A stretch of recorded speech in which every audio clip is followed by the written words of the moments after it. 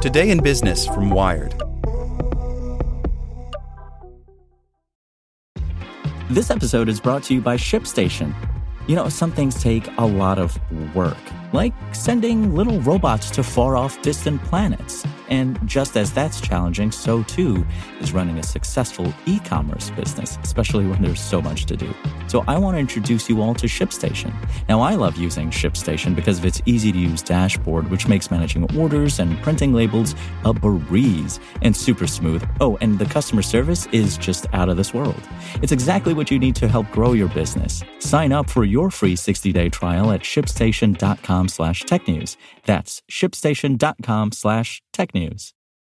Introducing Wondersuite from Bluehost.com, the tool that makes WordPress wonderful for everyone. Website creation is hard, but now with Bluehost, you can answer a few simple questions about your business and goals, and the Wondersuite tools will automatically lay out your WordPress website or store in minutes. Seriously. From there, you can customize your design, pick your brand colors, and add blocks. No custom theme or coding required. You'll get content suggestions that you can keep or revise, and with Yoast SEO built in, we automatically help you get found in search engines. From step-by-step guidance to suggested plugins to an AI-powered help bot, our built-in tools make WordPress wonderful for everyone. Whether you're a beginner or a pro, you can join over 2 million Bluehost users. Go to bluehost.com/wondersuite. That's bluehost.com/wondersuite. Today in Business from Wired. Kenya's threat to ban Facebook could backfire. Meta has allowed ads that include hate speech and calls for violence ahead of the country's elections, but experts warn that a shutdown isn't the answer. By Victoria Elliott. In July, Meta touted its efforts to clamp down on hate speech on Facebook ahead of Kenya's August 9th election. It spoke too soon. The company continued to permit ads encouraging ethnic violence in the country, according to a new report, and now Meta's platforms face a possible suspension. In the report, researchers from the activist group Global Witness and the British law firm Foxglove Legal attempted to buy ads that included hate speech and calls for violence, including genocide, in both Swahili and English. Meta's ad systems eventually approved all of them. It is very clear that Facebook is in violation of the laws of our country, Danvas Makori, the commissioner of Kenya's National Cohesion and Integration Commission, or NCIC, said in a press conference following the publication of the Global Witness report. They have allowed themselves to be a vector of hate speech and incitement, misinformation and disinformation. The NCIC said Meta would have a week to comply with the country's hate speech regulations or be suspended. The NCIC and the Communications Authority did not respond to requests for comment by the time of publication. But shutting down the platform, or even the mere threat of doing so, could have long-term consequences, says Odonga Madung, a Kenyan journalist and Mozilla fellow who has researched disinformation and hate speech on social platforms. We have been saying for years that if the platforms do not clean up their act, their models of doing business won't be sustainable, says Madung. Leaving up hate speech and other content that may violate local laws provides governments an easy justification to ban social platforms altogether. In authoritarian governments or governments with authoritarian streaks, they are looking for convenient reasons to get rid of platforms. Kenya formed the NCIC in 2008 to ensure peaceful elections after the results of the country's 2007 presidential elections led to widespread violence and the displacement of some 600,000 people. Earlier this year, the commission warned that hate speech on social platforms had increased 20% in 2022, citing the misuse of social media platforms to perpetuate ethnic hate speech and incitement of violence. Experts have warned that this year's elections are also at risk of becoming violent. Meta's most recent statement outlining its approach to the Kenyan elections said it had removed 37,000 pieces of hate speech content and 42,000 pieces of content that violated the company's violence and incitement policy over 6 months leading up to April 30th. But Corey Kreider, co-founder of Foxglove Legal, says that this transparency does not provide enough context to truly evaluate how effective Meta's operations to curb hate speech in Kenya have been. You don't know what the denominator is, right? You have no idea how much content out there is missing or how long any of those pieces of content stayed up, she says.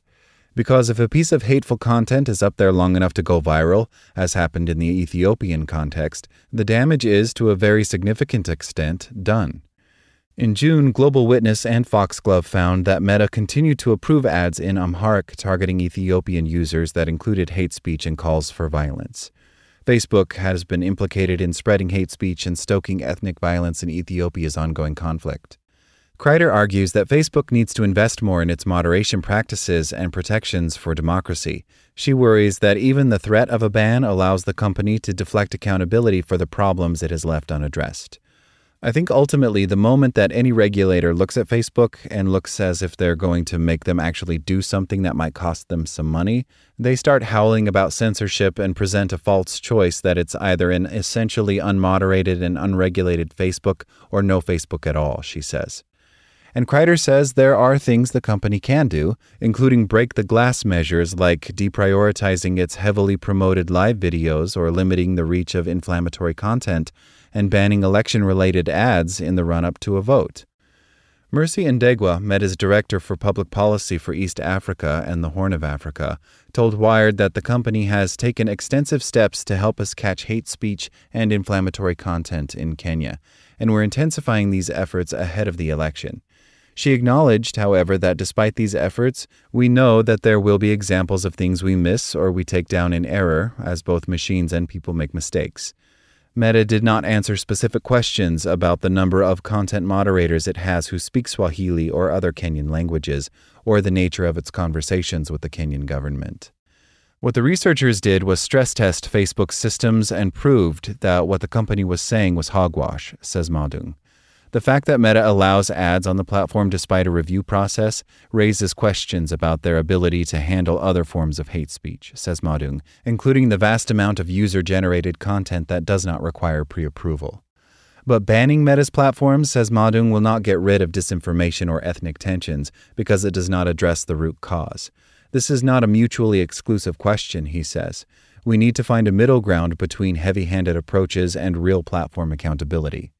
Recently, Joseph Mucheru, Cabinet Secretary for Internet and Communications Technologies, or ICT, tweeted, "Media, including social media, will continue to enjoy press freedom in Kenya. Not clear what legal framework NCIC plans to use to suspend Facebook. Government is on record, we are not shutting down the Internet." There's currently no legal framework that would allow NCIC to order Facebook's suspension, concurs Bridget Aderi, Africa policy analyst at digital rights nonprofit Access Now. Platforms like Meta have failed completely in their handling of misinformation, disinformation, and hate speech in Tigray and Myanmar, says Adere. The danger is that governments will use that as an excuse for internet shutdowns and app blocking, when it should instead spur companies toward greater investment in human content moderation, and doing so in an ethical and human rights respecting manner. Madung likewise worries that regardless of whether the government chooses to suspend Facebook and Instagram now, the damage may already be done. The effects will be seen at a different time, he says. The issue is the precedent is now officially out there, and it could be referred to at any point in time. Like what you learned? Subscribe everywhere you listen to podcasts and get more business news at wired.com/business. Step into the world of power, loyalty, and luck. I'm gonna make him an offer he can't refuse. With family, cannolis, and spins mean everything. Now, you wanna get mixed up in the family business. Introducing The Godfather at ChumbaCasino.com. Test your luck in the shadowy world of The Godfather slot. Someday, I will call upon you to do a service for me. Play The Godfather, now at ChumbaCasino.com. Welcome to the family. No purchase necessary. VGW Group. Void where prohibited by law. 18+. Terms and conditions apply.